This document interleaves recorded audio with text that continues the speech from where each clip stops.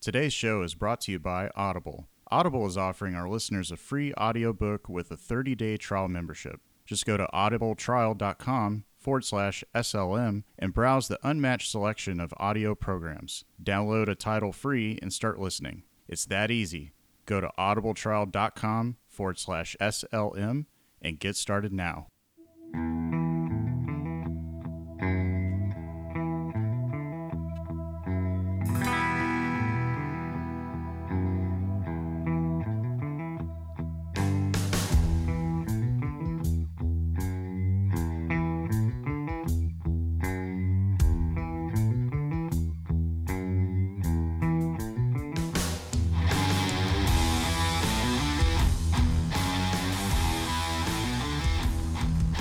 What's up, everybody? Welcome back to Sensibly Loud Radio. I am Be Easy, and I'm joined today by Mountain Carl. Carl, how's it going? It's going really well. Just been trying to figure out what streaming services should get my money now that Disney Plus has erupted onto the scene. And recently we decided to take the plunge. Pretty happy about that. We were able to watch The Mandalorian last night in its entirety. So, well, the first two chapters that have been released. So, more on that later. But how are things going with you? I heard that you were having some Red Dead Redemption woes with your PC. Yeah, so Rockstar released Red Dead Redemption 2 pretty recently. I think it was like beginning of the month. And since I got it, I've been having some stuttering issues every now and then. I have a pretty robust PC. I've got for all you nerds out there, I have a EVGA NVIDIA 1080 Ti graphics card, which I got a few years ago for a lot of money, and it's been a beast. But at the same time, the gaming rig that I put together, which I thought was really good, I kind of went with the wrong processor at the time. At least at the time, it made sense because I had a 1080p monitor, but now I have this ultra wide 1440p Acer Predator monitor, which has been fantastic for like the last year. Yeah, it's And super my cool. my Core i5 that I have, it's been bottlenecking at times, and especially with this game, because this game, there is no sort of like videos that are saved for cutscenes. It's all generating and animating things on the fly the entire game. So with that, you have some pros and cons, and especially when you have a processor like mine, it's kind of limited compared to having like an Intel i7. So I went ahead and pulled the trigger. I was looking at maybe I should get a new motherboard and go with AMD, or get a new motherboard, or maybe a newer Intel processor, because the motherboard I have limits me to just the seventh generation processors. But the Intel 7 i7 7700K is still really, really good and robust, and it'll be good enough for me for now, at least for another year or two, especially help with like the streams with social media that we do with Sensibly Loud Media. But we'll see how it goes. But I just kind of figured, getting a new motherboard and everything else would cost a lot more money.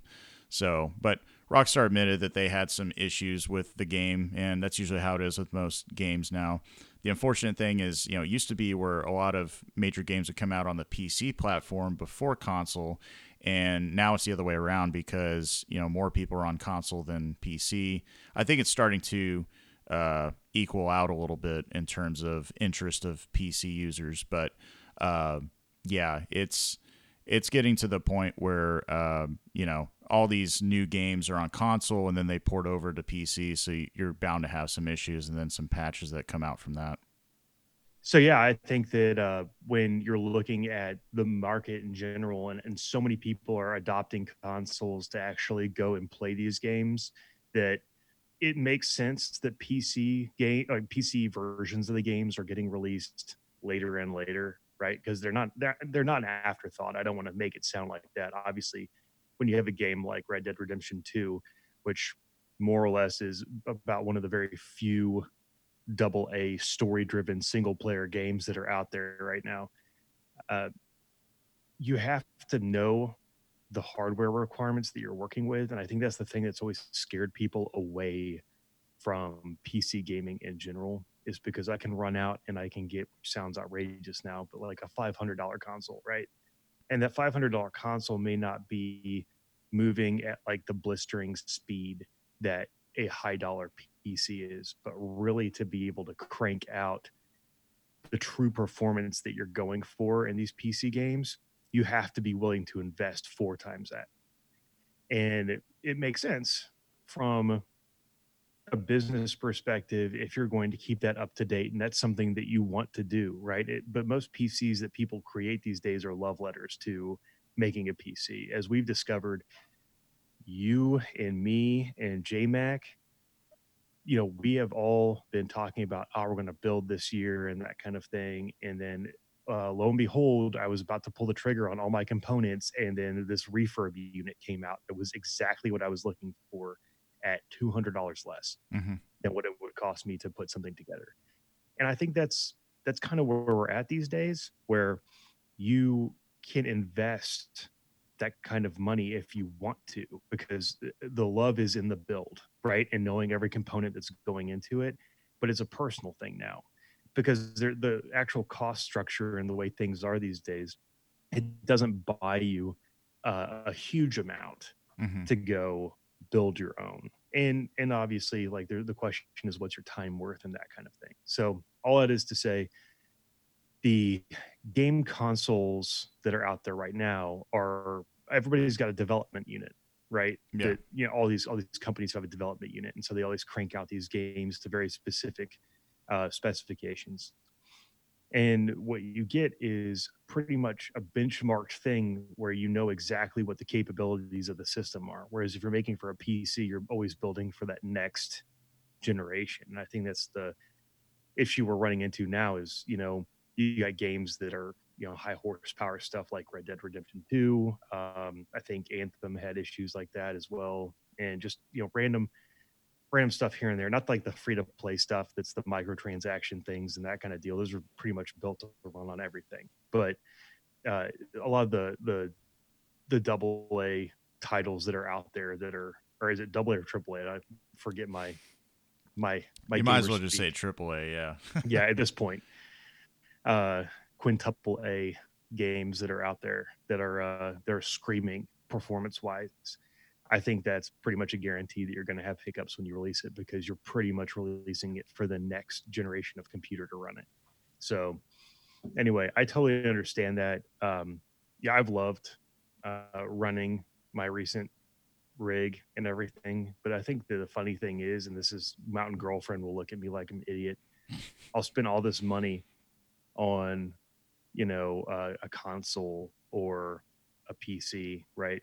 And the first thing I do is download like Mega Man Anniversary Collection or something like that. So I'm like, I'm buying something that probably, you know, needs like the power of a Raspberry Pi to Yeah. run correctly. Right. And yet I'm like cranking it out on, this Xbox One X or something like that. So it's ludicrous. But either way, it's always fun. You can't escape it. So what? I can have 400 million copies of my Mega Man Anniversary Collection on my super duper machine.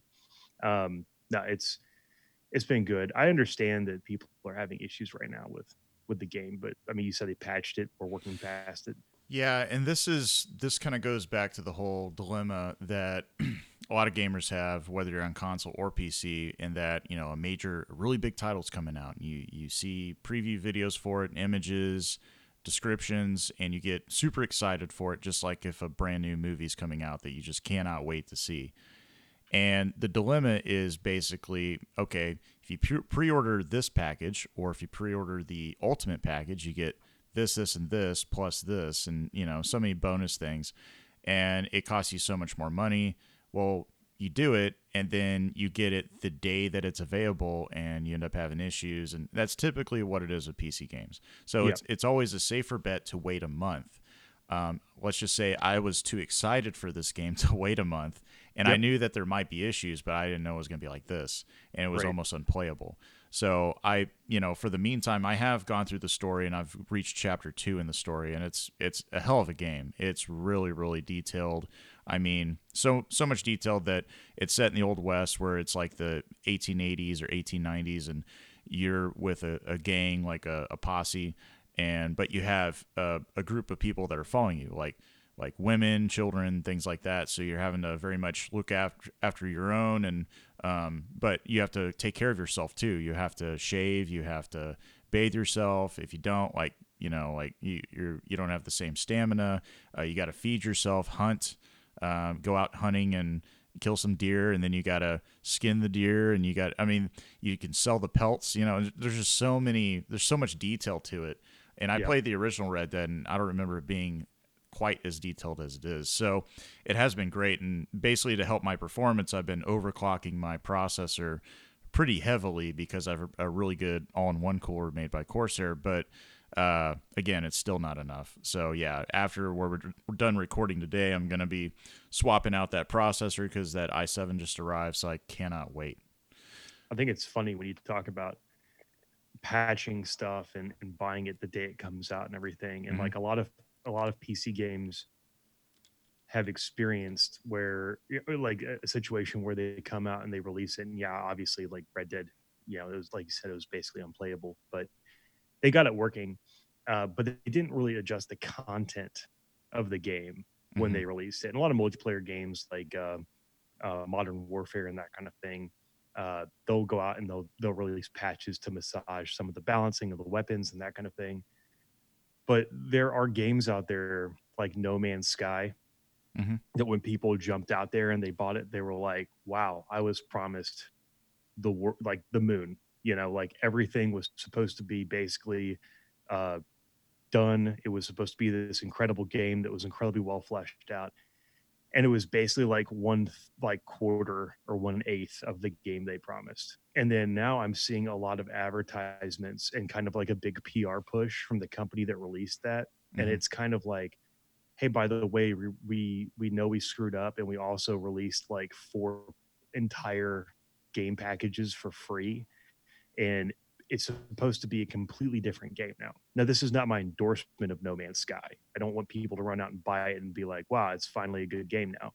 I'm just saying that as far as the structure of how things roll out on PC versus how they roll out on console and stuff like that, it seems like if they need to rush development and that kind of thing, they trust that you have an internet connection and that you can like unfuck your game Yeah. after you've already bought it, which I don't think really was a thing Mm-hmm. for a long time. I mean, especially not into the point where we had, like an average in the city of like 100 down kind of thing, where Right. it was like, oh, what, you need to download the rest of your game that you already bought and you're pissed off about? Yeah, just give it, like a couple minutes. So, Yeah, if it was like compared to dial up, used to be, you'd yeah have to wait all day. Even if you had DSL back in the day, it's like, okay, well, maybe by tonight I can play it.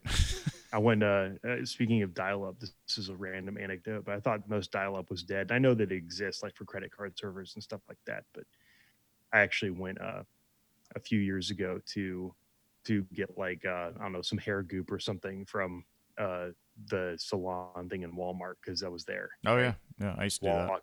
walked in there and grabbed it, and I said, "Oh, can I check out over here?" And they're like, "No, no, no, we'll check you out right here."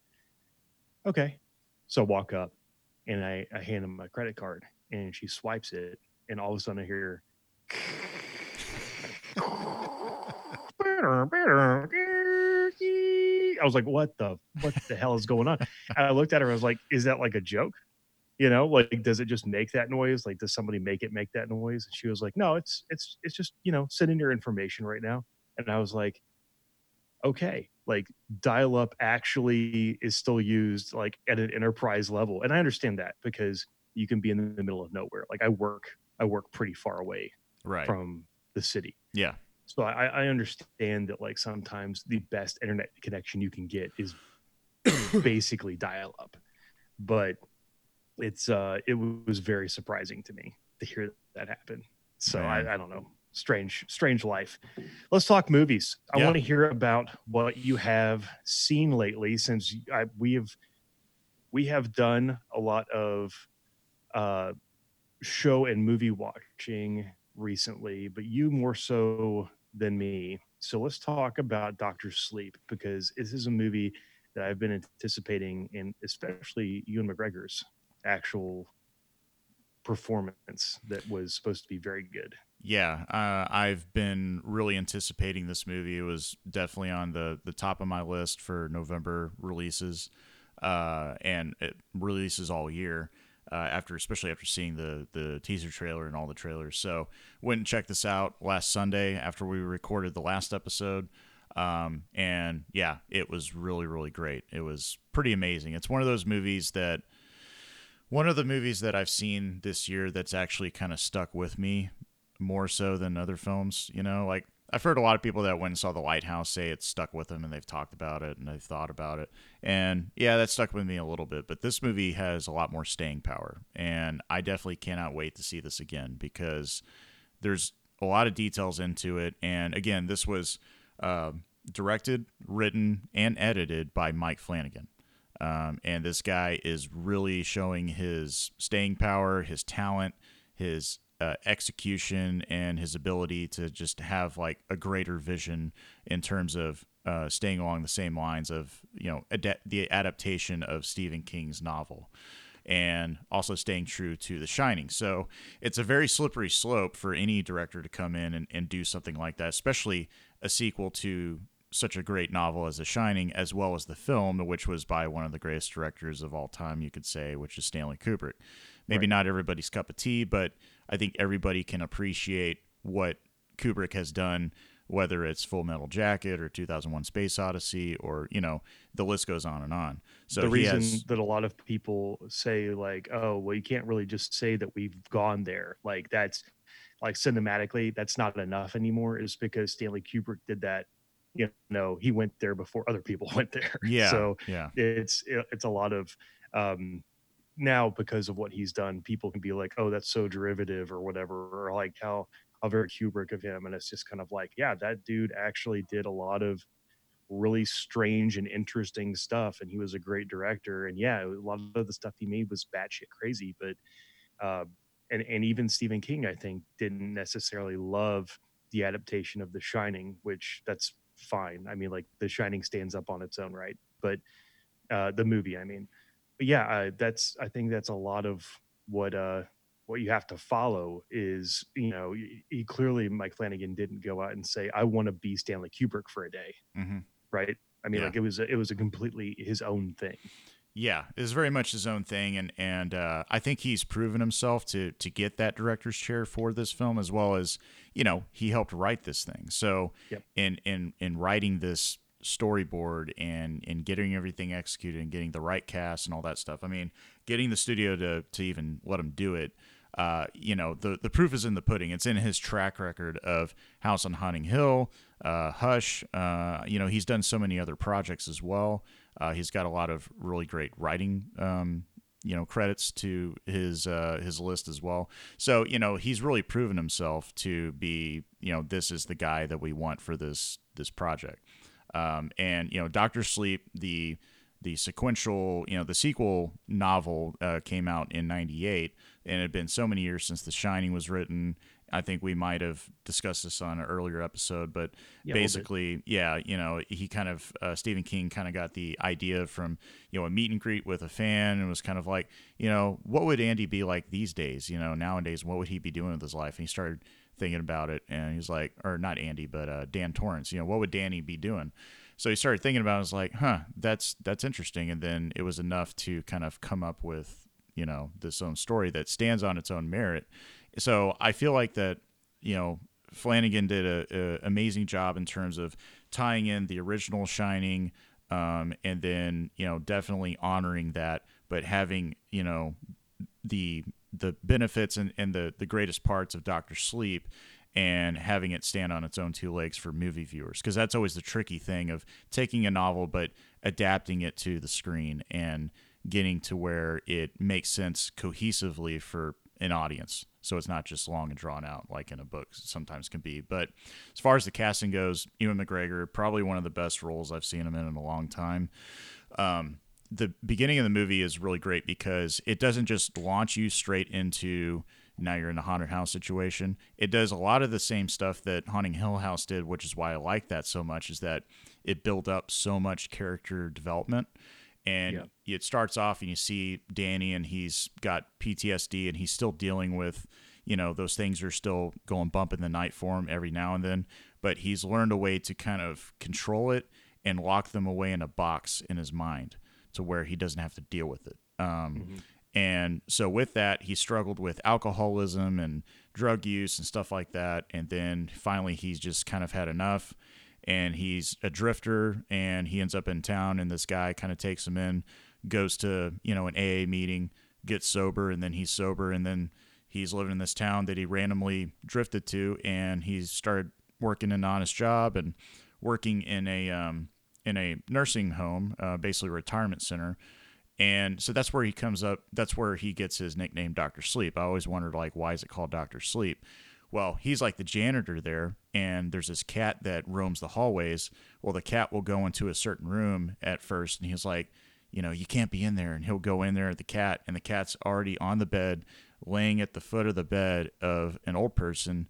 And he's like, sorry, I don't know why this cat. And he's like, no, it's okay. The cat, from what I've heard, the story goes, the cat goes in when it knows it's your time. And then the old person's really like, you know, I'm sure we all will be one day, is very nervous about, very scared about passing away and is needing some sort of calm. So he's like, no, you're the doctor, right? And he's like, no, I just work as a janitor.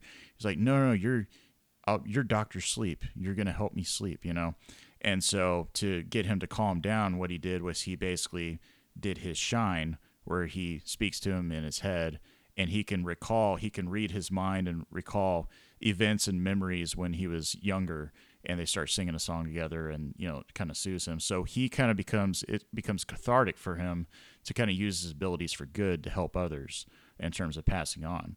And so eventually things start going crazy because there's a little girl that has a shining ability that's even stronger than his, and it's probably like one of the strongest in the world. And she ends up sort of finding him somewhere through the nether, and they're communicating back and forth on this chalkboard on the wall.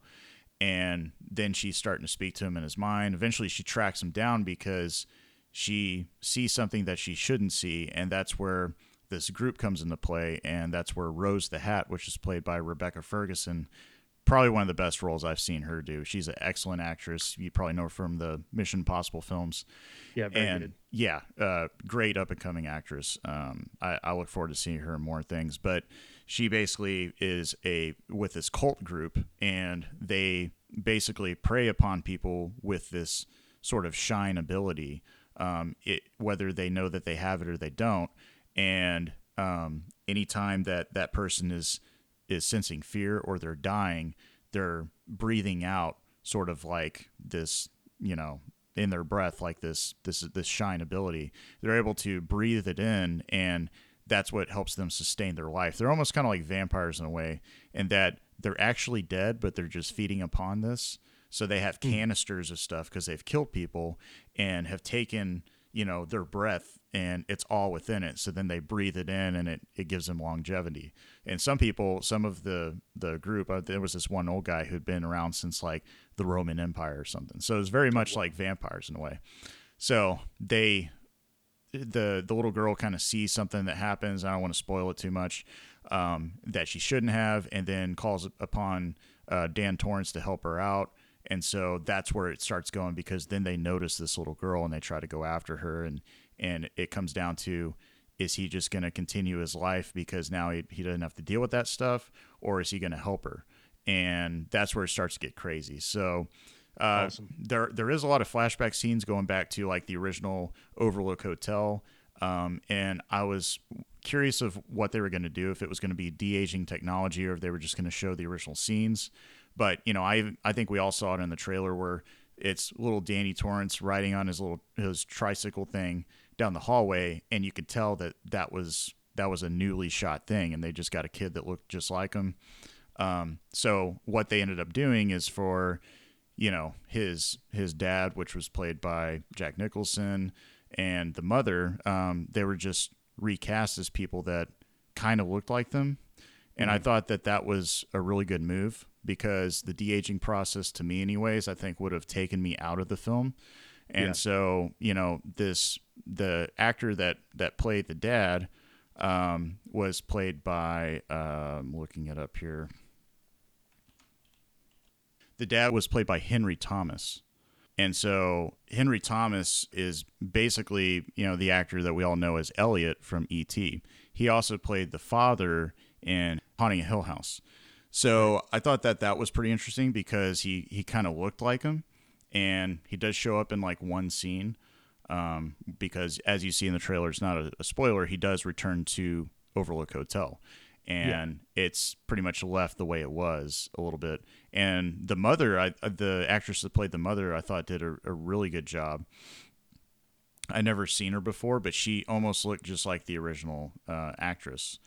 And so, yeah, that was really interesting to see. But yeah, I would just to wrap it up, I thought it was an excellent movie. It had a really great climax. Didn't really drag at any time.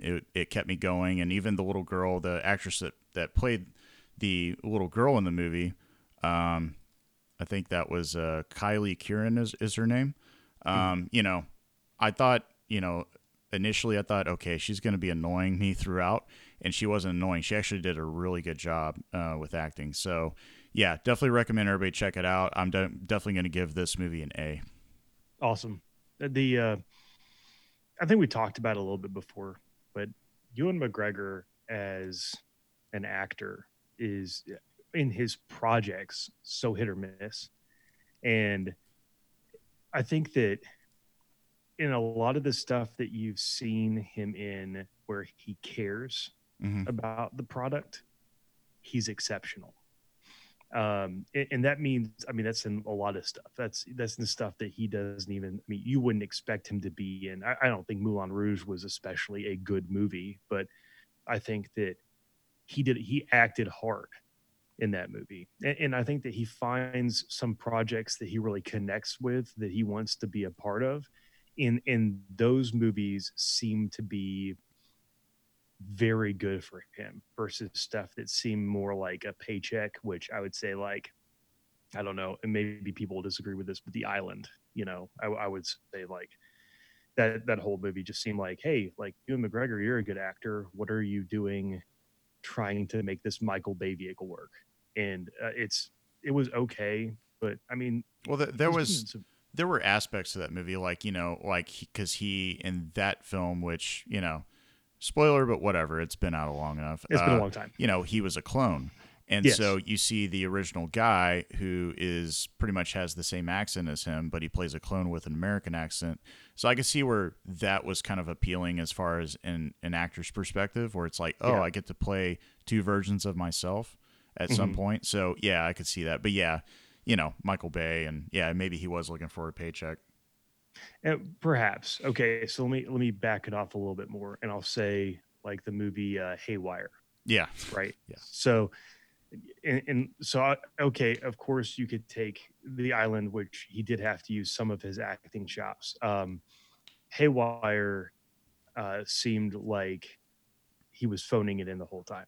yeah. Um, I agree with you there. and that's fine because I think a lot of that has to do with the writing and then the directing because you may or may not like that director. But um, in general, I think that he does a very good job with the stuff that he feels connected to. Yeah. I will also say I can't really read him, and I think that you may actually have some insight on this. I can't really read him when it comes to the Star Wars stuff, right? So I get the sense when he's on stuff like Graham Norton and things like that, where he goes, "Oh, you know what? Star Wars sucks. Like I don't remember anything about that. That was garbage." And then he's talking about how he can't wait to get back into the shoes of Obi-Wan Kenobi and like doing this Disney Plus series that they're talking about coming out with and stuff like that, and how he had to keep it quiet for so Mm-hmm. long Mm-hmm. and how he's really invested. And I'm trying to think like what part of this is real. Like I get like Ewan McGregor has kind of like this bad boy thing that he's always had, right? Like sometimes you see it in kind of like the train spotting way, and then Mm-hmm. sometimes you don't really think about it because you're so used to him talking about Metachlorians and shit like that. And then you're like, oh, okay, well, like he's just kind of like some really smoothed out, decent actor that, just kind of making his buck.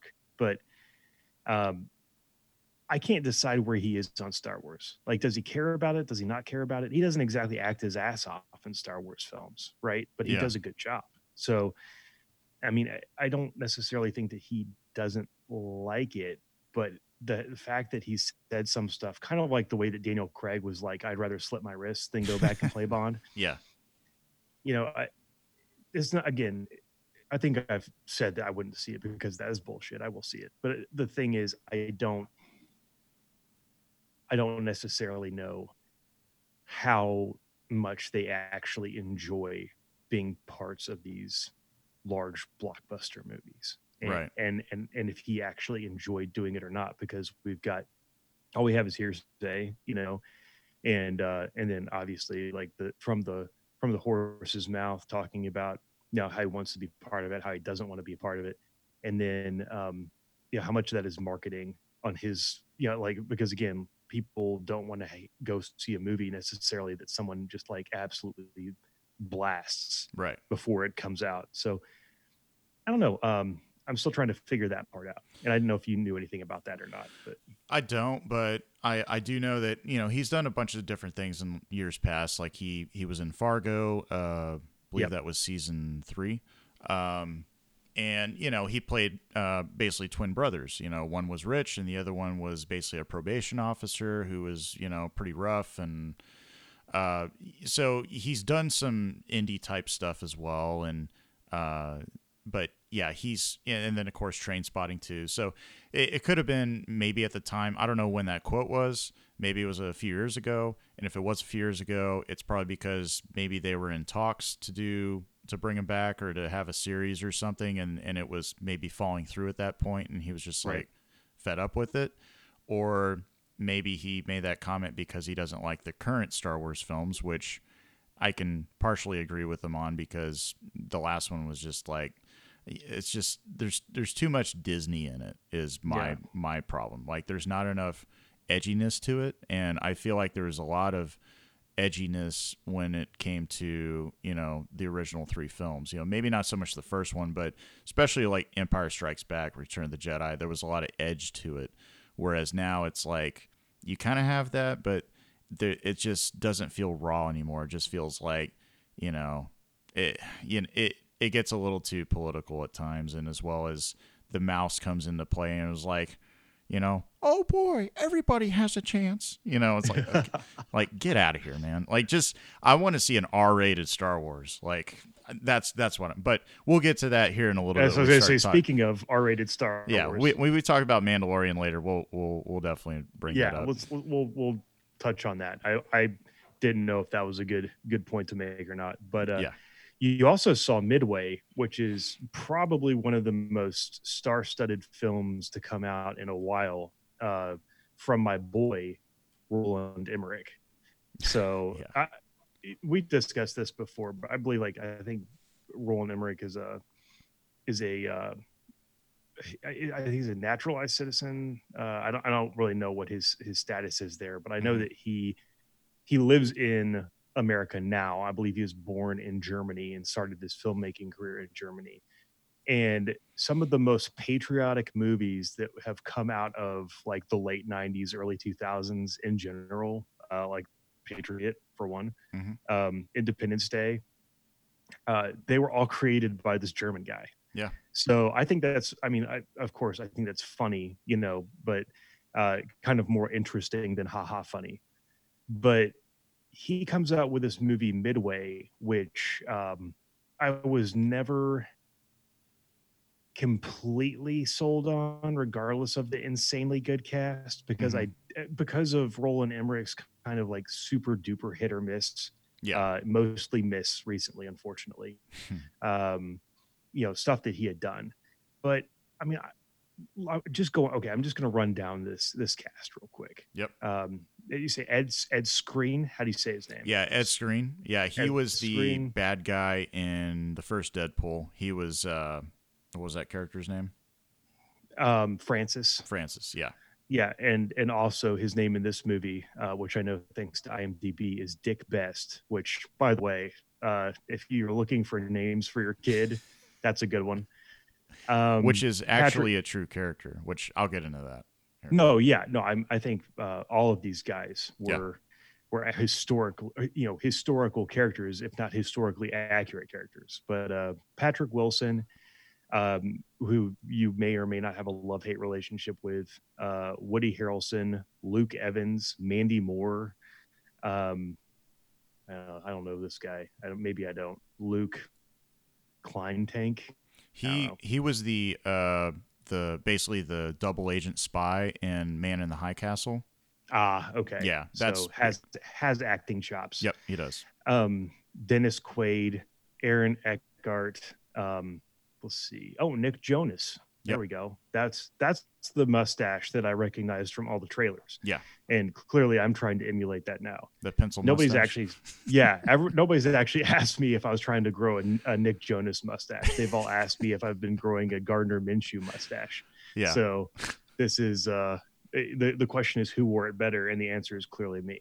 All right, so the Midway movie that came out here, what did you think about the acting? First of all, with all of this, when you have this many actors in one movie, uh, I got two questions. There's a follow up to this, but Okay. what did you think about the acting in general?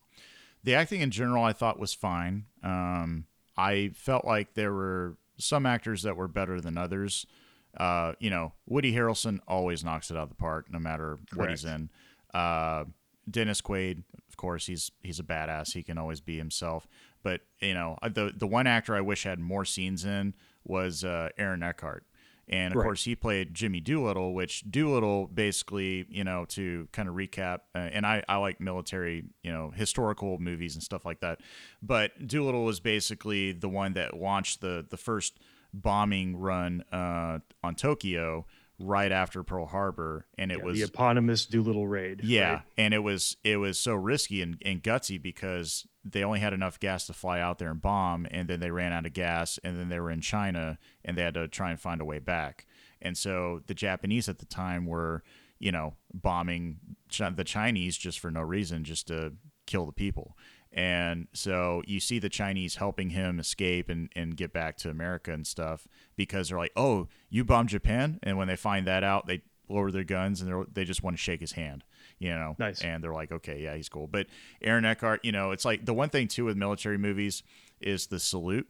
A lot of times when you do a salute, you want to basically have your index finger just inches away from your brow. There's so many times where they're just like, yeah, whatever, and you see that even with like Dennis Quaid. But Aaron Eckhart had probably the stiffest salute and was more, in character, and he just has that intensity. I mean, come on. I mean, this is the same guy that was Harvey Dent in Two-Face in The Dark Knight. Everybody Yep. knows this guy's a great actor, as well as Thank You for Smoking. That was probably the first thing I saw him in, and Yep. great movie.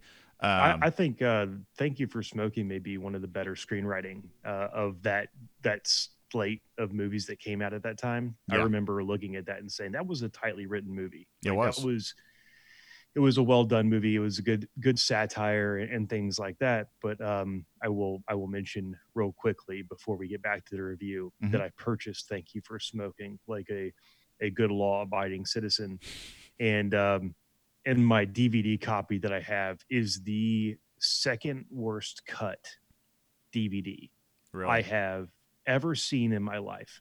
And it all stems from the very end. So there's a perspective issue, right? So you have the very end of the movie where it's this big kind of send off joke that's a visual gag where you have everybody meeting and then it's just like they show all the different symbols of the oh my god, what does he do? Sorry, I'm trying to remember the actual name for it, but Talking about the donut anyway, shop. no, I'm trying anyway. The bottom line is, um, he's trying all the different people that are, uh, trying to solicit the government on this, that, or the other, Oh, right, right? right, yeah. And so you'll see like, oh, the lobbyists. I'm sorry. Good lord, wow! I just had a stroke. So yes, he's a lobbyist. Everybody's a lobbyist, and you see like the things that pop up at the very bottom of the screen. The gag is like it's cigarette lobby, gun lobby, all this kind of stuff, right? In my cut of the DVD, 3/4 of those things that pop up are lopped off at the bottom of the screen. Hmm. And it's not a perspective issue. It's just the way they actually trimmed Oh wow. the original source material to fit. And this isn't like a 4:3 kind of thing. It's a Hmm. widescreen DVD. Yeah. And I'm like trying to like shrink it and make it fit and like all kinds of stuff. And the entire thing is just botched from the ground up. And so real quickly, I've only had two other DVDs that were a massive mistake when it comes to printing them, Hmm. and they were both Sylvester Stallone DVDs. So one of them was, I think it was Demolition Man, right? Okay. And Sambino can tell you all about this because I had a combo movie of Demolition Man and Over the Top, Oh, right? nice. Yeah. And I was like, this is money, Right. It was like one of those Walmart specials, but my lord, is it great? And you put it in there, and you cannot get Demolition Man to play without the actual director commentary overlay. Wow. That's weird. Yes, it is. It is a fault in the actual printing of the DVD. I have tried every way to turn it off, and every single time you insert over the top plays fine. Hmm. But I had to get another copy of Demolition Man because it's one of my favorite Stallone movies. But yeah, the Definitely better than Over the Top. oh over the top. If you don't play the entire, or if you don't watch the entire movie wanting to hit that kid in the face, Yeah. you're not watching it correctly. But yeah, there's that. And then the other one was Judge Dredd, Oh which yeah. is Yeah. not Dread, which is, as far as action movies go, Hmm. pretty exceptional. Hmm. Not the Carl Urban one, but so Judge Dredd, the original, was like Rob Schneider Sandra and Bullock. just like yes, and yeah, well, no, so that Sandra Bullock was Demolition Man, Was she? but yeah, that was that was definitely Demolition I Man. must be It would getting the old. Yeah, you're an old man. You're having a stroke now. No, Yeah. Maybe I am. Yeah. it's Judge Dredd was the original That's right. It adaptation. was Diane Lane that was in that one. Okay. Yeah, that's right. Okay. So, and this actually for a movie that is such a throwaway, um, it actually had a lot of actors from the '90s in it. Yeah. Let's see, Sylvester Stallone, Armand Asante. Yeah, Armando that's my Sante. boy. He played Rico. That guy's never played a good guy in any movie in his Oh, life. just check all of his credentials in the 80s. It's ridiculous. It's incredible. Rob Schneider, and then okay, so the big one that like blew my mind, besides Diane Lane, obviously, Max von Sydow, Hmm. who is uh, is at once in some of the most important science fiction movies of our generation, and then also some of the absolute worst. He Yeah. is actually the bad guy in Flash Gordon, the movie. Hmm. If you didn't know that, Hmm. so I won't call that the worst. It's actually pretty amazing, but it's a low point for him. Yeah. The point is this Judge Dredd movie that I bought on DVD, and this is another Sambino favorite, has has an issue with the mixing on the Hmm. sound, and the dialogue is at whisper levels, but all the explosions and gunshots are at like peak blow your speakers out levels. So between like we had great times. We had drinking games to this movie, and we had Yeah. all kinds of stuff, Yeah. But like we turn it on, and we would like crank it up while they were talking, and it would actually like it would be deafening when like everything kicked on. I mean, it was insanity, and it's the same thing. Kind of like if you ever watched the FX Network back in the early 2000s, where they had a big issue with the advertisements Hmm. being so much louder Oh than the yeah. Yeah. TV shows, right? And Yep. so everybody complained about it, and they got it fixed. Hmm. But it's that kind of thing where you're like, you have to mute it at certain parts and stuff like that because you literally can't like the TV or the sound system can't handle the kind of mixing that they've produced. So anyway, it was a disaster. Hmm. However, I have talked a lot about movies that are not Midway, and we should talk more about Midway. That's all good. It's always good to go down a trip down memory lane, especially when Exactly. memories of DVDs. Yeah, DVDs, Yeah, yes, progressive because those scan, will all that fun stuff. progressive scan, Yeah, baby. yeah, uh, Yeah. So, did everybody get enough time in this movie yeah, besides Aaron Eckhart? yeah. I feel like everybody got enough time. I mean, I can see why Aaron Eckhart didn't have a whole lot of time in it. And some of that too is because the Battle of Midway, right? So the Battle of Midway, to recap, it's the Japanese needed to take an island that would have been a good stronghold to gather up all the resources and then wipe out and take over Hawaii, which then would have led to taking over the Pacific, and then going on towards Seattle and San Francisco and man in the high tower type stuff, right? That could have been an alternative thing. And the Japanese at the time had the better technology. They had better planes, they had better ships. It was just a fact. And, I think the Japanese have always been ahead of us with when it comes to technology, even after the two atomic bombs we dropped, right? And losing in World War II. But yeah, they had to make enough time for the Battle of Midway itself. And so basically, the information is intercepted that there's intelligence that they may be going towards Midway, and it could be at this day at this time.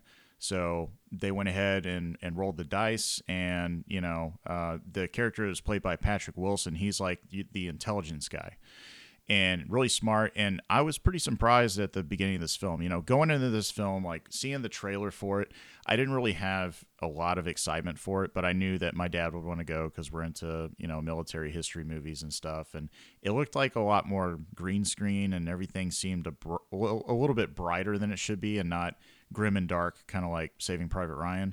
Right. And that's probably the one complaint I have of the film is, yeah, it did feel like a bit glossy or a bit more CGI. But I will say this, even though this was Lionsgate that put this out, this movie did get a lot of money in their budget, and the main reason for that is Roland Emmerich because of Independence Day.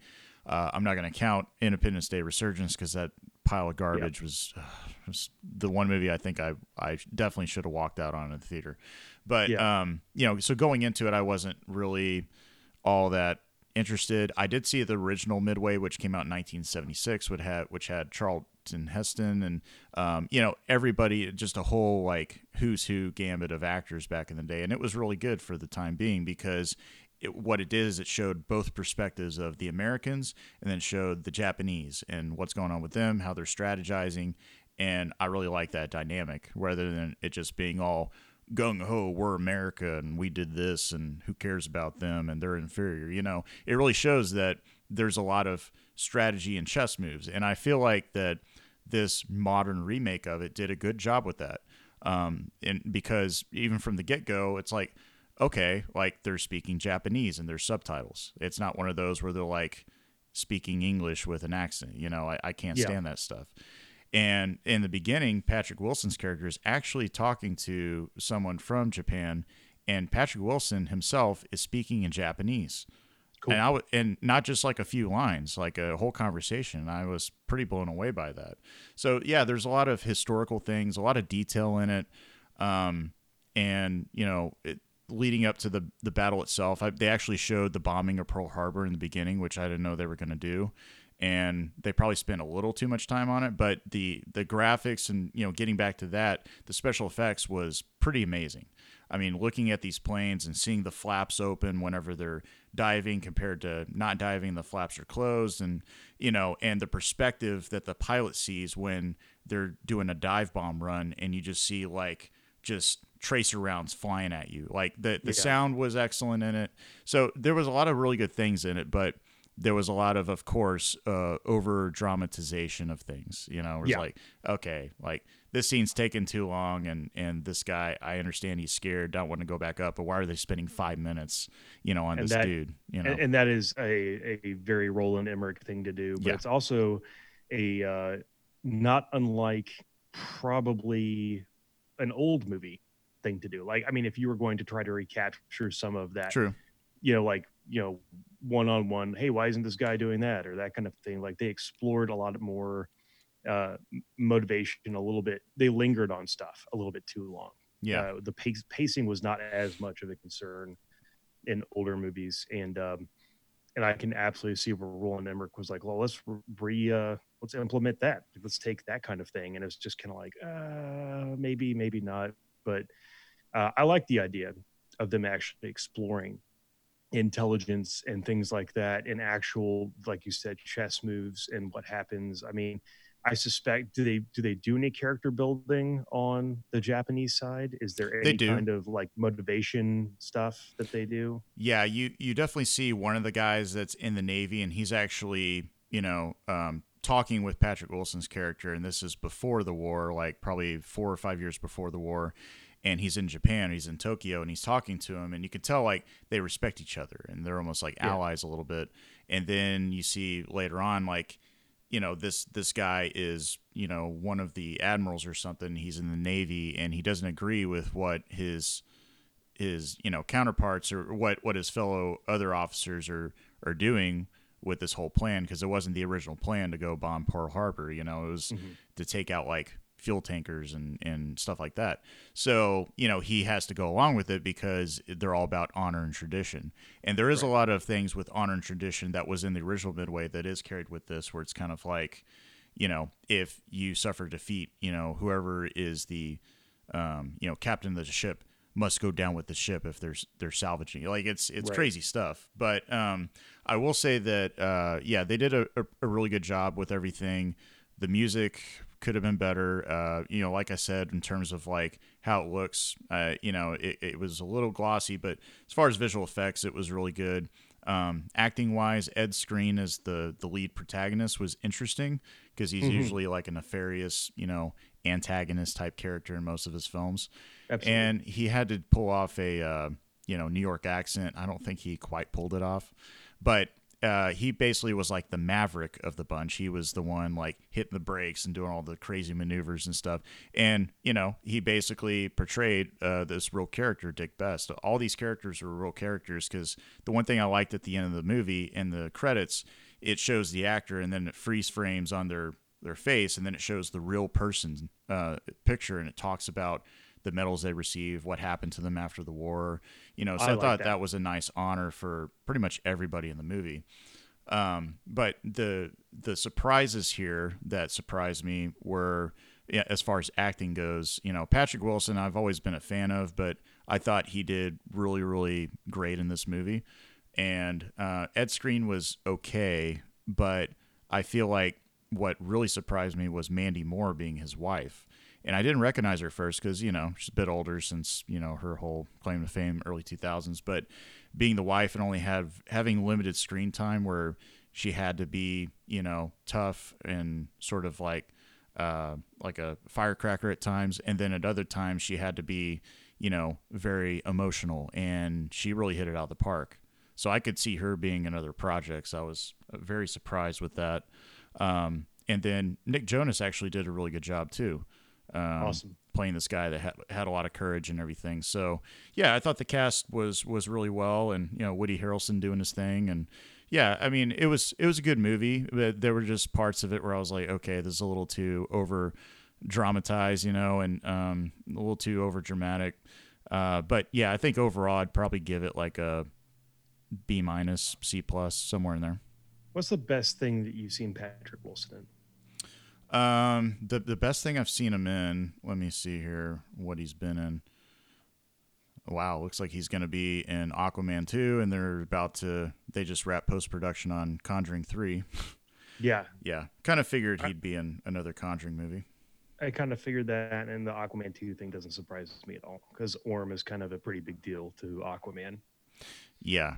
But as far as like the weirdest movie he's been in was Hard Candy. I don't know if you ever saw that. No. Yeah. Go look that one up, and then if you watch it, it's just kind of a Let cringeworthy me, part I'm in it. gonna actually gonna. It came out in '05. Oh, yeah. Yeah, that's right. I remember the previews for that. Yep. Oh my Um, God. but to me, I think I liked Insidious. I like him in that. And then, of course, The Conjuring. Thought he was good in that. I mean, he's been in a good amount of stuff. I mean, I forgot he was in Prometheus and Yeah. um, all these other. Oh yeah, that's right. He was the Night Owl in Watchmen. Yep. Yep. Yeah. I mean, that's the funny thing is that he is definitely not typecast. I've never seen him in anything where I was like, oh yeah, like obviously, like you would put Patrick Wilson here. Like Hmm. he's a pretty versatile actor, but he's I think he's also one of the actors that probably plays himself in a lot of stuff. Like there's some that he stretches on, like obviously Orm and that kind of thing, but more the grounded, you know, horror movies and stuff like that. I don't Yeah, think he steps super far out of his comfort zone sometimes. But I don't I know. I agree with that. I can't figure out exactly how I feel about him. I can figure out how I feel about Audible. Audible is offering our listeners a free audiobook with a 30-day trial membership. Just go to audibletrial.com/SLM and browse the unmatched selection of audio programs. Download a title free and start listening. It's that easy. Speaking of Audible, I actually believe that Patrick Wilson has done audiobooks. So Oh that is wow. pretty interesting. Yeah. Oh, he's got that Um, voice for it. So he does have a voice for it. yeah. He does have a very, very good voice. Hmm. Uh, let's talk about Andy Serkis. Yeah. Andy Serkis was just confirmed as being Alfred Pennyworth in The Batman. We talked a little bit about this before, so I'm not going to beat it to death. But I will say that I think it's a pretty interesting choice. It's a good choice. He is, I think, probably the right age bracket to be Alfred in this film. Yeah, I think he's proven himself. Like, of course, the motion capture, but even his voice acting ability. I mean, and even just acting in the flesh, like in Black Panther, and Yep. being sort of like a nemesis type of character. I mean, he's got a lot of depth, and I feel like he has a lot to bring into this character. And I think it's definitely the right move. Yeah, I think it's a good choice. Of all the people that we've heard, maybe one of the more unexpected Hmm. choices, but a good choice nonetheless. Yeah, Um, absolutely.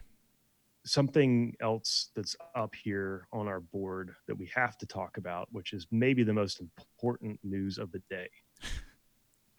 Nicolas Cage is making a movie about Nicolas Cage in which he plays Nicolas Cage. Yep. The movie is called The Unbearable Weight of Massive Talent, and I think that is the most Nicolas Cage title of a movie I've ever heard. Or Uh, it could have been like How to Steal the Declaration of Independence. yeah, yeah, like the Nicolas Cage's memoir. Yeah. Um, Well, first I get into Eleanor, and then I blast Palm Springs, and then I pick up the Declaration of Independence. yep, he crushed it. That's exactly right. Let me give Yeah. you this rough summary because it is weirder than you ever thought possible. Yep.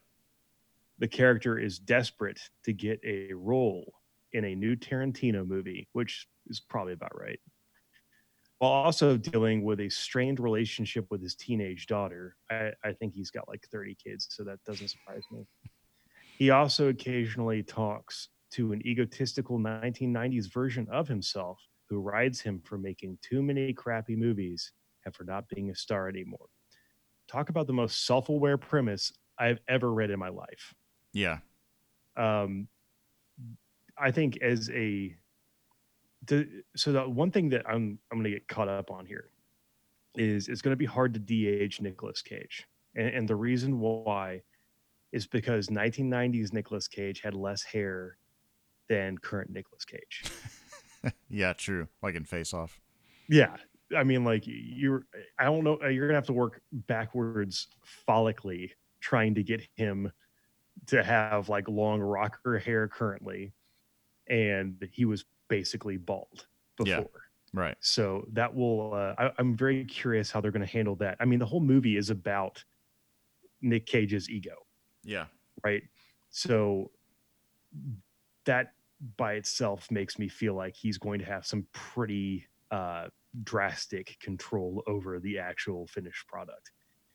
Um, there are other stuff in here that we didn't actually get to. Apparently, he goes to a Mexican drug cartel's Mm-hmm. like a drug cartel leader's house in this movie, Mm-hmm. like to do an appearance to make money because he's massively in debt, which again is way too close to home for Nicolas Cage. And in doing so, like the cartel leader is writing a script, but the script seems eerily similar to what is actually transpiring at that moment. And then also his wife and his daughter, or his ex-wife and his daughter, the drug cartel leader is trying to reconcile their relationship. Mm-hmm. It's outrageous. You brought up being John Malkovich as kind of like a great meta movie. And Yeah. Yeah. well, I don't know about great, but it was a meta movie. Like, and John Malkovich is one of those actors that, Mm-hmm. I mean, everything he's in is, I will say, unique. Yeah. Right. I don't think I've ever seen him repeat any characters unless it was a sequel like Red, you know. Right. But if you do, there's that. There's like JCVD, so it's been done, Yeah, right? yeah, JCVD because it's pretty much like Jean Claude was playing a version of himself, and yeah, Yeah, so yeah, it's definitely been done. yeah, it's been done. So the only thing that makes me extremely excited about this is because it's Nick Cage. Like, he's not like a dirty word, I don't think, in Mm-hmm. Hollywood, but I Mm-hmm. think that whenever you recruit Nick Cage for a movie, you know what you're getting, Yeah, which is funny. I mean, obviously, it's almost you know ironic at this point, but like it's a it's a very known quantity that you are getting someone who is unstable, yeah, right? So I imagine that he's got people that he has worked with in the past, and that those are the conduit by which he is actually accessed as an actor, because I couldn't imagine coming in clean and mm-hmm. trying to decode his brain. Mm-hmm. Um, it will be a very interesting thing to watch, especially if he gets the kind of producer credits that I think he needs to do this kind of thing. Yeah. Well, the one thing I read is that they're kind of basing it off of the '90s version of himself from like Face Off and Gone in 60 Seconds, and I feel like you could pull from both of those because he was pretty insane in Face Off. I mean, he's been insane in, like I think it was called The Vampire's Kiss, and Yep. like all kinds of different films in the '80s and stuff. But if you're focusing on the '90s, yeah, maybe you can throw in Con Air and maybe The Rock or something, Yeah. But yeah, I could see him having some fun with it. But I think the reason he's wanting to get in talks and pull the trigger on this is that he read the script and they wanted to make sure that to let him know that this is coming of a place that like they respect him and it's not to make fun of him. But that doesn't mean he's not going to have fun with it. And if they're going to do some sort of de-aging process, I would only hope that they do something kind of like what The Irishman has done, and so that way he can pretty much like play himself, and then they just digitally go from there from what he has on his face. But yeah, that'll be. I'm looking forward to this if it does happen. Again, he's only in talks, but but I don't see him backing out of something like this. This sounds like this would be a really good move for him as far as his career. I agree. And then also the fact that you can't make this Nicolas Cage movie without a Nicolas Cage. Like, Right. he is a singular person. There is not a lot of people out there like him. So I Yeah. mean, like, to say that you would, I could see maybe somebody trying to do this with shock of all shocks, like a John Travolta Mm-hmm. kind of thing. But um, even John Travolta, I don't think has the self awareness that Nick Cage does. Well, perhaps lack of self awareness. I mean, he thinks that he's a pretty amazing guy. Yeah. Or maybe you So could do Nick Nolte. Nick Nolte. Speaking of which, Nick Nolte, Mm-hmm. I believe, is in The Mandalorian, That is correct, and that is next and on our list.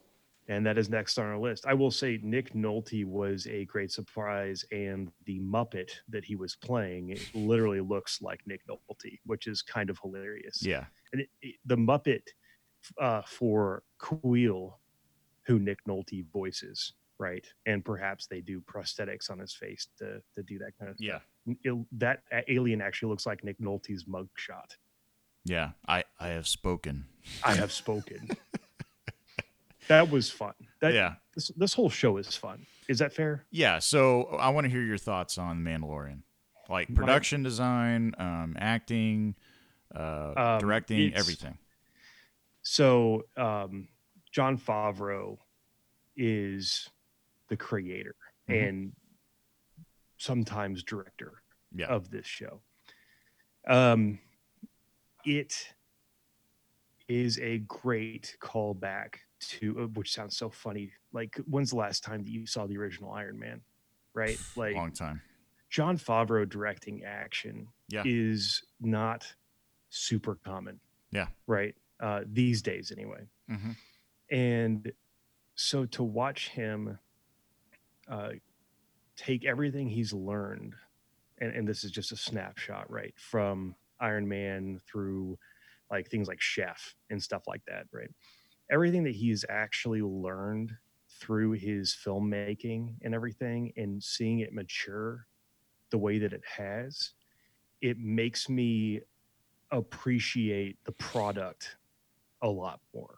And I say that in a way that it seems like he's actually taken a lot of the character development stuff that he really started to learn early on in his career. Because some of the stuff that he made early on, while it's fun, wasn't necessarily what I would call like a very good movie, Yeah. right? Yeah.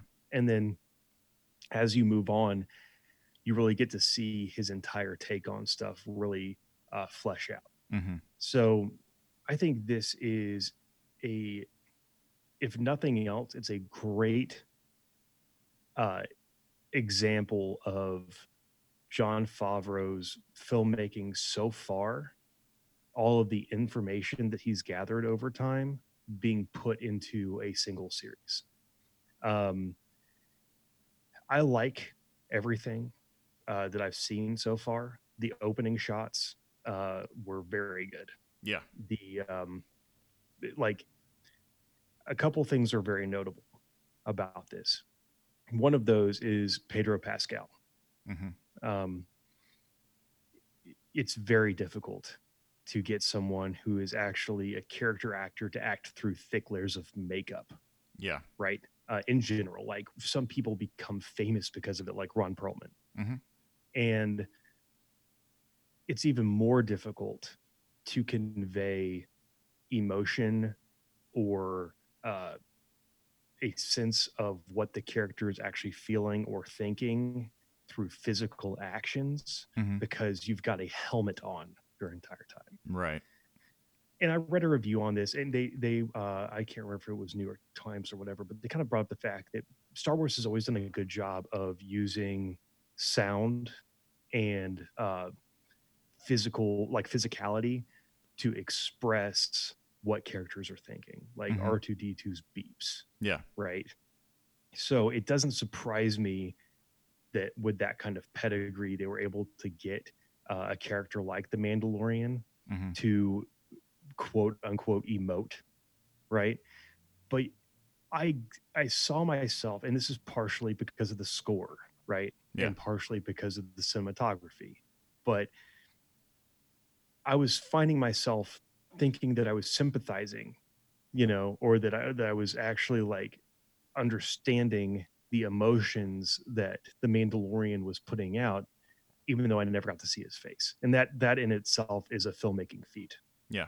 right? Mm-hmm. So they do a good job of keeping one foot in the past with some of the like crappy like wipe editing that they have to do from scene to scene and that kind of thing, like it looks very Star Warsy kind of stuff.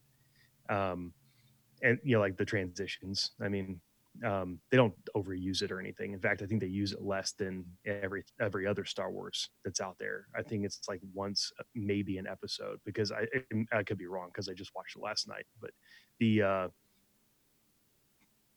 they have some good quick camera work in this that keeps the pace up, whereas I think in a lot of other Star Wars films and TV, they lacked that. kind of perspective shifts and the really good scene creation and stuff like that. So and it sounds kind of dumb, but something that I would actually compare it to is like the Clone Wars TV series Hmm. in its ability to be methodical when it needs to be and then frantic when it needs to be, and it doesn't like one pace doesn't muddle the other one up, Yeah. right? Like Right. it's told in a way that keeps you interested without just dragging the whole film down. Like Hmm. it's not like a very casual conversation. You're doing smash cuts from face to face, you know? I appreciate that. I think the editing went very well in this. There's one beef that I have that really takes me out of the entire show. What's that? The actual footage of the, and this is gonna be so stupid, but the footage of the spacecraft, right? Yeah. Yeah. Like taking off or landing, Hmm. right? I appreciate all of the camera work that I've seen in this show so far, to Hmm. the point where I can actually feel kind of some of the notes of what they're trying to bring in from, like, of course, spaghetti western stuff. Everybody's talked about that. That's not Sure. new. But the thing that I can't stand is that they've invested so much mental effort into getting the right shot at the right time, and you can tell this whole thing is pretty painstaking, right? Like it's they love their work. Yeah. Everybody that's involved in this gives a shit, which is Hmm. something that's been missing from Star Wars for a while. Yeah. The scenes where you have ships taking off and landing are uh by contrast maybe the most amateurish shots of the entire show. Yeah. I mean, they kind of look mediocre. It just, there's nothing going on there. I can convey to you the landing of a spacecraft by everything from uh, shifting perspective to showing the actual kind of like reverberations throughout the ship hull when you're quote unquote landing. Yep. You know, like you do a little shaky cam action. You can watch someone walk, you know, from like a roadie camera's perspective down a ramp. You can do so much with that. And instead, what they've done is they've taken this great camera work and then they spliced in just a picture of a ship landing. Yeah. And I was like, that is 1990s sci-fi level garbage, Yeah. right? Like that you have to show the ship landing or taking off every single time just to break up the moment. And the entire show is told from like this very tight perspective around the Mandalorian, Yeah. right? Yeah. So the camera is always around the central protagonist, Hmm. and it's always giving you perspective shots and things like that without giving you like a first person view, Yeah. right? So you're always kind of getting the temperature of the room that he walks into. You're getting the actual feeling of the respect that he's garnering from other characters or fear or whatever. Like everything is really tight on this character. Yeah. And then you just show like basically a CGI model landing Hmm. or taking off. And that bothers me. Um because it should have never happened. That's like in like to me that's almost like if you go back and you're on the editing room floor and somebody says, "Well, we don't know where he is now." You know, Yeah. we need to splice in a shot of them landing on the planet. Right. It's like intern level shit. Yeah. Like I just I don't understand it because this whole time prospectively you are engrossed in kind of like what his next action will Yeah. be, Right. and everything is told very well, and then you're just like completely spliced out of it for 2 frames because a ship is landing or taking off. So Hmm. anyway, that's something that I noticed that I thought like amidst all the acting and the great camera work, and I am not a head over heels Star Wars guy. Yeah. All right, I mean like um, you know, you'll play like the oh, you Star Trek or Star Wars guy game with Hmm. a bunch of nerds that you got in a room. You know, my answer will probably be Star Trek every time. Yeah. But I will say that from a appreciation for film and for someone who can't get enough kind of spaghetti western esque kind of storytelling, Hmm. uh, yeah, this is a love letter to that. This is not a shot for shot remake. and they do a good job of being influenced by it. But I would say it's a lot more like a modern Western, like a John Hillcoat Oh Western. yeah, yeah, absolutely. So uh, you there the problem with some spaghetti westerns is there is not a lot of character development, right? Hmm. The story is a character, and it is driven uh, very, either quickly or slowly, or it's evenly paced throughout, right? And what you're learning is about the world that they're in and the rules that they have to operate by, and if you are challenging those rules or if you abide by those rules. And that's why the good, the bad, the ugly is such an interesting thing, is because everybody's an archetype, and they play to that the entire time, and there's not a lot of character growth.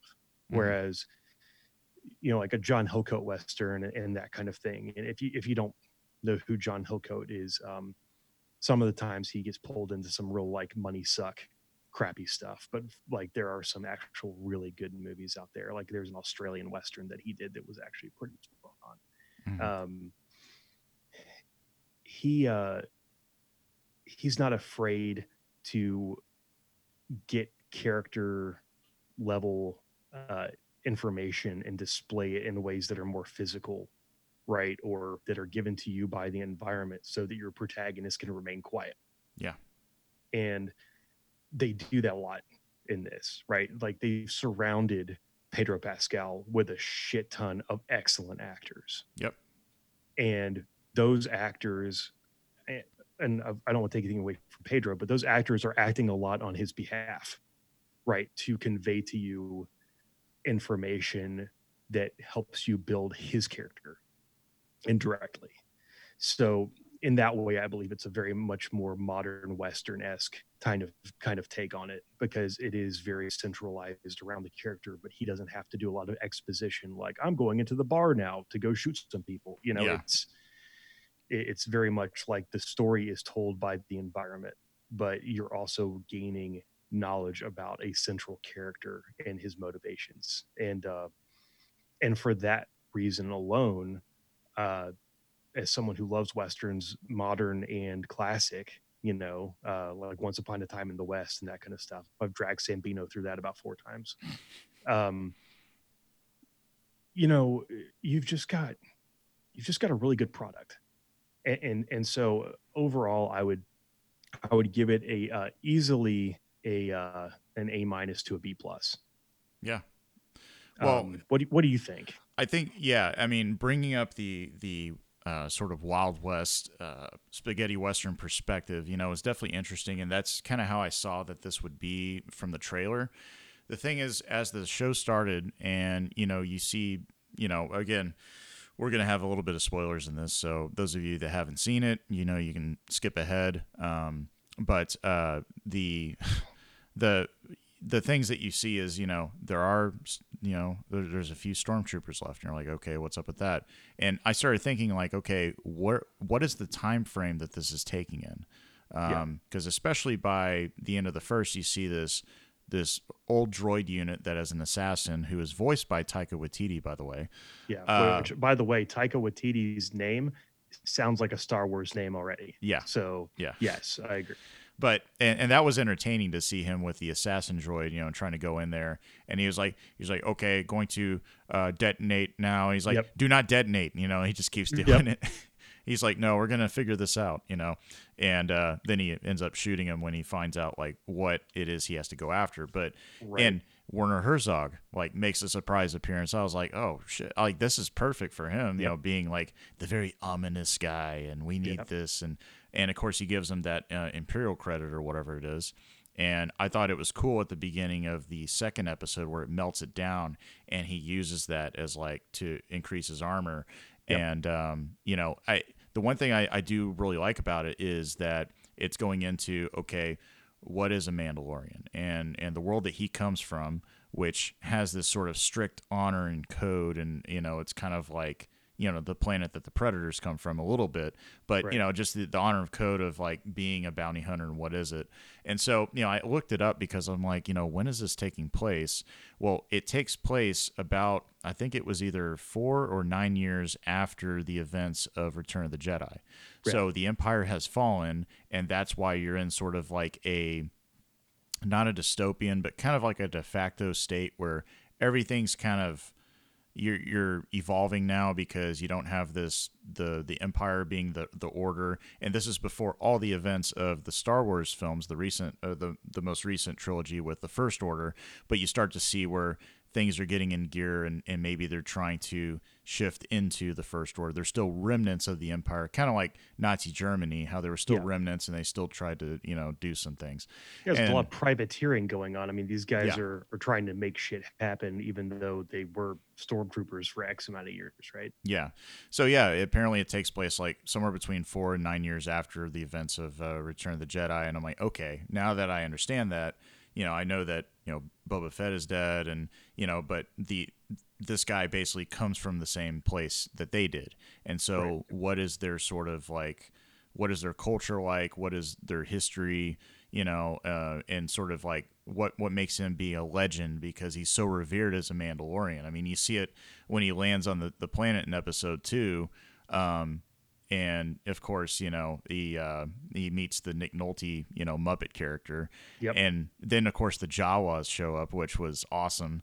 Yep. And they of course strip his ship, and he's trying to fight them and stuff, and eventually he has to barter with them, and I thought that was really entertaining. But you see at the end of the first episode, I again, it's been a while, but with Star Wars, but the creature that was Yoda, you see that kind of creature, and it's a baby, and just being a baby, it already knows how to use the Force like that, which is pretty insane.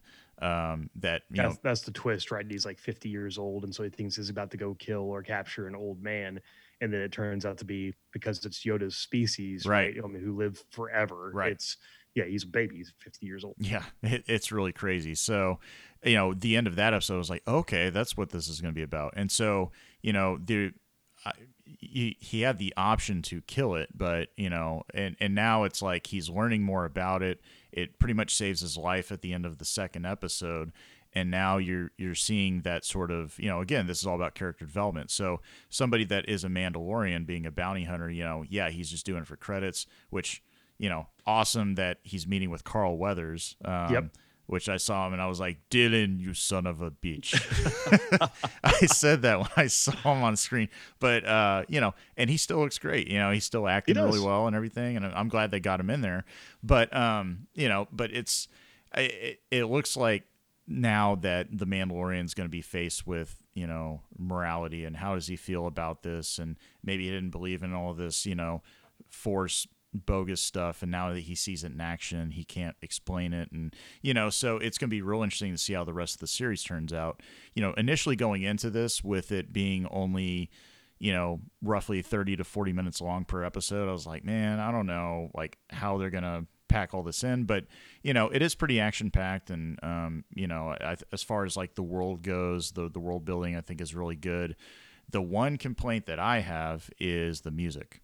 The music in it constantly takes me out because it's overplayed. It's played too many times in scenes where I feel like there should be no music, and these long sweeping things, it just takes me back to like 90s TV shows. Like I'm watching Stargate SG-1 or, Right.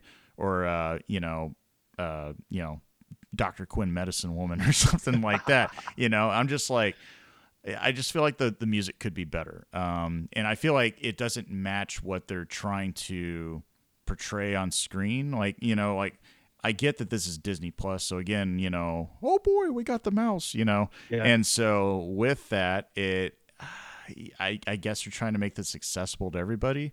But, again, I just feel like it should be raw, gritty type of edgy type of music to go with it, Yeah, I'll agree with you on that, and I think that's part of kind of what, and you and I will probably differ a little bit on that because I think that the music is used a lot as a vehicle to convey certain scenarios and stuff like that, but I understand what you're talking about because I've got an issue not necessarily with the intro and outro music because Hmm. I think that the guy did a good I can't remember his name.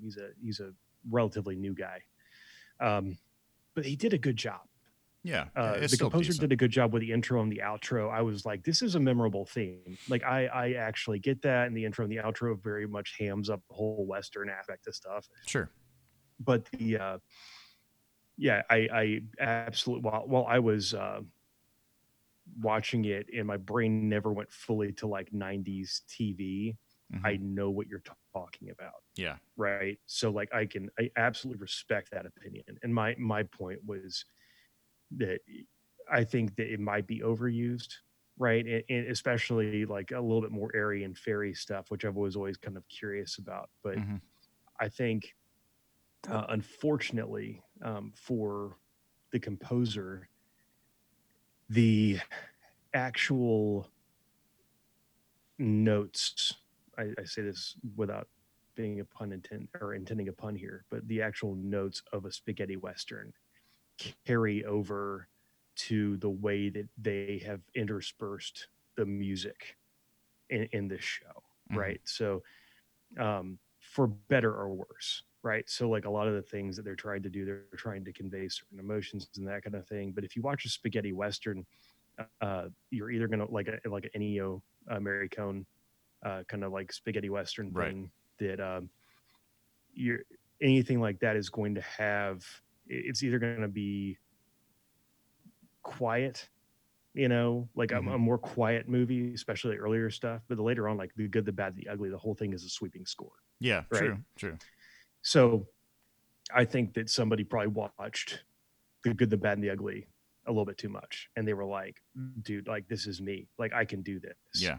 And so they start trying to interject kind of random shit here and there, and it's probably to give you that kind of feel, even though it didn't necessarily add anything to the movie. It was just kind of like their homage to whatever, whatever were inspired by. Yeah. Um, they really do ham up the Western elements of this a lot, almost to their detriment. Um, However, they don't let it control the storytelling. Hmm. It gets to that point where you're close, Yeah. right? Yeah. Like you're dangerously close to having it, play into old tropes and stuff like that. But this has done a good job of kind of blazing its own trails so far. Yeah. Um, so I think if they keep with that and they don't try to make it like a bunch of archetypical Hmm. characters that are just useless and empty, and then they try to force the issue with the narrative by not having crazy random shit happen, then I think we'll be fine. It will be a well paced show that will have the right amount of surprise, but will also be very well shot. And yeah, the music will be interrupting in some parts, but for the most part, if they get it right, will actually enhance the ambiance. Yeah. So, Yeah. yeah, Well, and that's we. oh, go ahead. No, I won't know that until series 8 comes out or Yeah. show 8 comes out. Yeah, and I feel like that's like the species that Yoda is, with that being introduced. I feel like they have more up their sleeve in terms of, whether it's some sort of reference to Luke or I think they'll have a lot more golden nuggets throughout this. But I am interested in the Mandalorian himself, and you're getting to learn more, and I do enjoy the directorial perspective where it's from his point of view.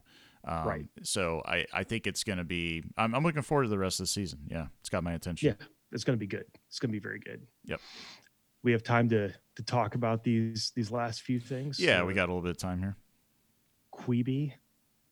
What is what I sorry, I can't stand the name of this thing. It's there's a new streaming service out, which Lord knows we don't have enough of those.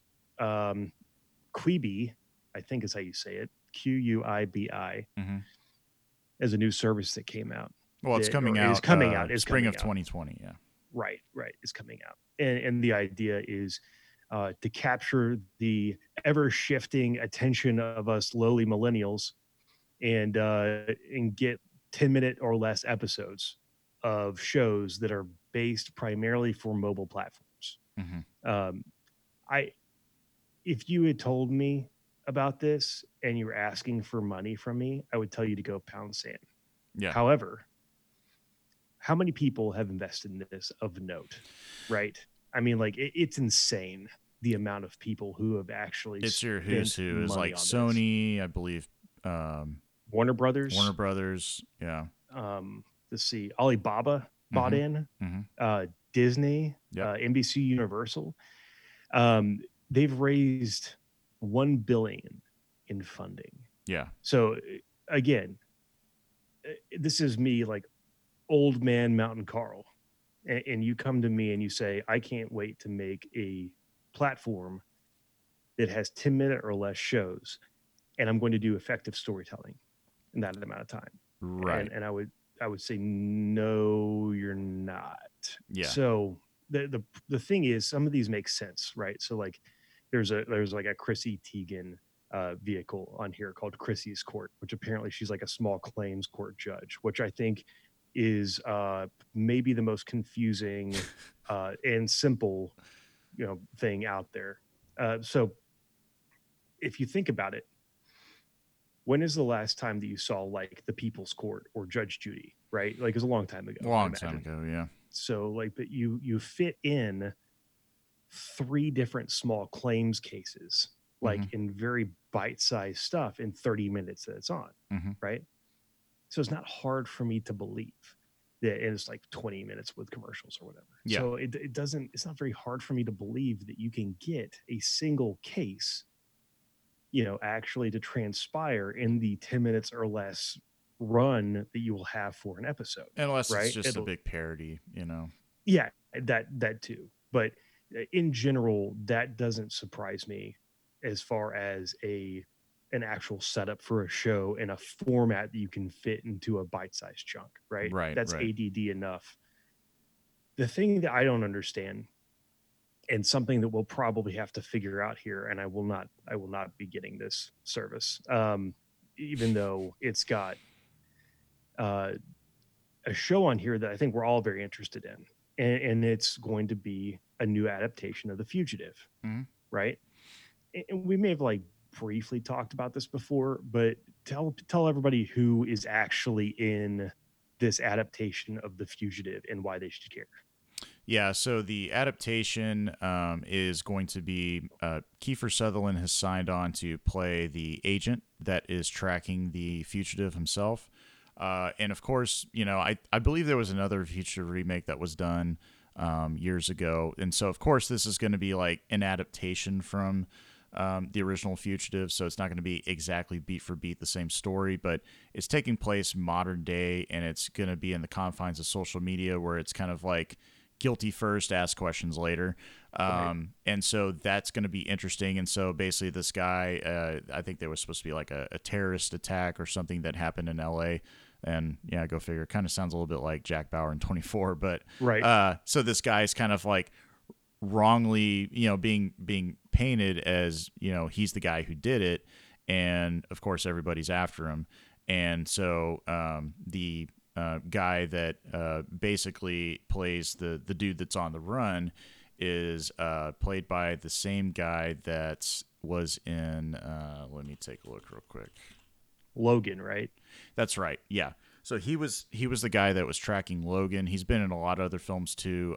His name's not coming to mind right now, but Boyd Holbrook. yeah, Boyd Holbrook. So yeah, Kiefer's basically going to be on the case, running after him, kind of probably like Jack Bauer mode. So it kind of makes sense. And he'll be going after him, and so it'll be interesting. I think the star power in this is good. It just I don't know. It depends on who's directing it, and as far as this being one of the feature TV series for Quibi, I just don't see it being a 10-minute long episode per episode. I Yeah, mean, for me, it's hard to digest. I yeah, mean, like the original Fugitive, yeah, it took place in like a 90-minute, like safe for yeah, VHS runtime, right? And that was fine because they did effective storytelling that way. But I mean, again, that was actually adapted from a TV show early on as well. But they did a very good job in The Fugitive, with Tommy Lee Jones and Hmm. um, oh God, um, Harrison Ford. Harrison Ford. Yeah. Wow, another stroke. So, um, so I mean, this that was a huge important movie for the time, right? Like it was a huge release. It was a really big vehicle for those Yeah, it was two a big hit. actors. Yeah. Um, it's strange to me. I'd rather they do this Hmm. than do a rehash or a reboot of that movie. Is that fair? Yeah, that's fair. And I think doing a TV series, you can flesh out more with character development than you can in like a 2 hour. I'm gonna bet that this series is going to be, each episode is going to be at least be 30 minutes long. There's no way you can do 10 minutes. That I think the whole 10-minute concept is only on certain shows like reality based shows, but this kind of Gotcha. stuff, I mean, you What a got to what a do. hard stop. Yeah, I Yeah. mean, like if you've got, oh man, I will be curious to see how they do it. Is it going to be like the Dollar General store where like most of everything is $1, but sometimes you have stuff that's like $5, God forbid. You Yeah. have Quibi, which is mostly your 10-minute or less shows, but then now you've got like this one quote unquote hit show or killer app or whatever they've got that is going to be a 30-minute show. Right. So I'm not really sure, but anyway, it's hard. We're obviously huge fans of Kiefer Sutherland Hmm. here at the show, and and I will be very curious as to how this all pans out for him. Yeah. Anyway, Quibi is a thing. People will buy it. It's backed by a shit ton of talent, or people will treat it like it's the next HD DVD, and it will die a horrible death. Yeah. We'll see how it goes though. There's a lot invested in it. So, and two, like one of the other series we looked at, Steven Spielberg has like this dark after hours type of show where it's going to be kind of like a Who's Afraid of the Dark type of thing. And for all those millennials out there who probably are too young to even know, Spielberg had a mini series back in the day, which Kiefer Sutherland actually starred in. Coincidentally, That's right. that was Amazing Stories. Hmm. Yep. Amazing Stories was a thing, and then another thing that we've on one of the YouTube channels that Be Easy and I will watch is Cinemassacre, and they recently talked about the actual Crypt Keeper movies that Oh were yeah. out there and stuff like that. And I thought, I mean, like obviously Crypt Keeper's kind of Yeah. uh, ridiculous. I mean, but it's like scary stories to tell in the dark, that kind of stuff. That Yeah. Yeah. I think it's good that they it bring that stuff back. yeah, I like that. I like any of that stuff. I know that Shutter is Yep. going to do kind of their own thing here pretty soon. So, well, I mean, I'll keep an eye on it. I'll Hmm. see what happens. It's going to be very difficult for me to say yes. I can't wait to download Quibi and start watching. Right. So, Yeah. also that name is horrible. Um, Quibi is like the sound I make after I eat too many beans. Queeby. So Quibi. Um, Too I many snuck I beans. snuck the last I snuck this last thing in on you. Are you okay with that? This Yeah. last Yeah. topic. Yeah. I Go for it. I have to mention, especially after you posted the Conan O'Brien clip where Yeah. they did the Sonic the Hedgehog redesign. For those of you guys who haven't seen the Conan O'Brien clip, it's they were joking about the redesign of Sonic, and so they're like, "Hey kids, it's me, Sonic," and it was just like it was a guy in a mascot costume, which had a very actual convincing like mouth movement and everything, and it also had a giant like tube sock long cock that was like hanging off of this guy, and it was just like it was like blurred out and everything for TV, obviously. But he was like, "What do you think about my new look and everything?" And it's just like him bouncing around and making like ring sounds and everything. But he's just got this like giant like knob hanging off of him. Um, anyway, it was a funny bit. You should definitely go check it out. But the thing that I actually want to talk about is the fact that they absolutely uh, took the desecrated Sonic image, like scorched earth style, just redid it from bottom to top. Yeah. And it is actually acceptable now. Yeah, it I, looks a lot more like the video game character. Yeah. yeah, which to me, I mean, like if you're trying to go for a realistic hedgehog, I've got really bad news for you. You're not going to get there with a Sonic like look-alike Right. in any case, Right. you Yeah. know. And I do hope as bad as this movie will be, I really hope that there is a moment where they're like, oh, like what do hedgehogs look like on your planet, and then like they show them like exactly what they look like, because it is Sonic is many things. He's not a hedgehog. I think he's correctly identified as an alien in in the actual trailer itself, but Yeah. he is he looks acceptable now. There were actually Sonic the Hedgehog masks that were for sale for Halloween on Amazon, and I want to see they J Mac were get one of those. I looked for them because Yeah. they like they got national attention, right? Oh Because they wow. were based off of the original design, like the movie design, Yeah. the terrifying thing. Right. Right. And and I looked for them because I was like, I can't be very expensive, and I thought it'd be a really funny bit to wear that to your Halloween party. And it turns out that they were like $50 a mask. And Wow. I'm telling you that I'm not afraid to spend money. I Yeah. think that's been wildly apparent throughout my life, Yeah.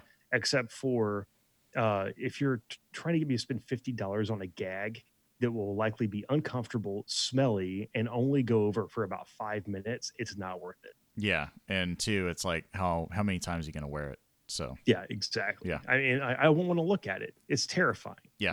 It's just it's grotesque. So the original Sonic design and everything was pretty awful. I think everybody can agree with that.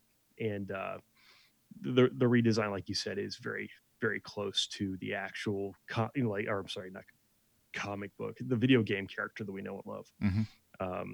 Although I maintain that Sonic as a whole is a very overrated game. Yeah. Yeah. So um, which I will likely get hate mail Oh, and I'm maybe sure.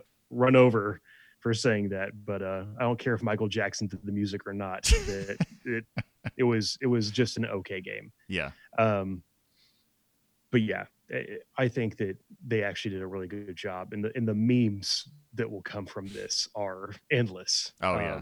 Jim Carrey still looks like he's insane because he is. Yep. And that's about it.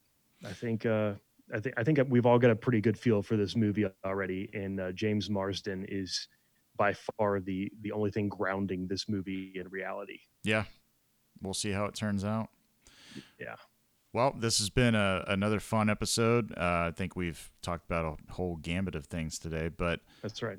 yeah. Well, again, want to thank you for joining me, Carl. Thank you to all our listeners out there. Again, you can find us on social media. That is on Instagram and Twitter, and you can find us at Sensibly Loud. If you look for us on Facebook, you can find us at Sensibly Loud Media. But again, thank you guys for listening, and stay tuned for next episode of Sensibly Loud Radio.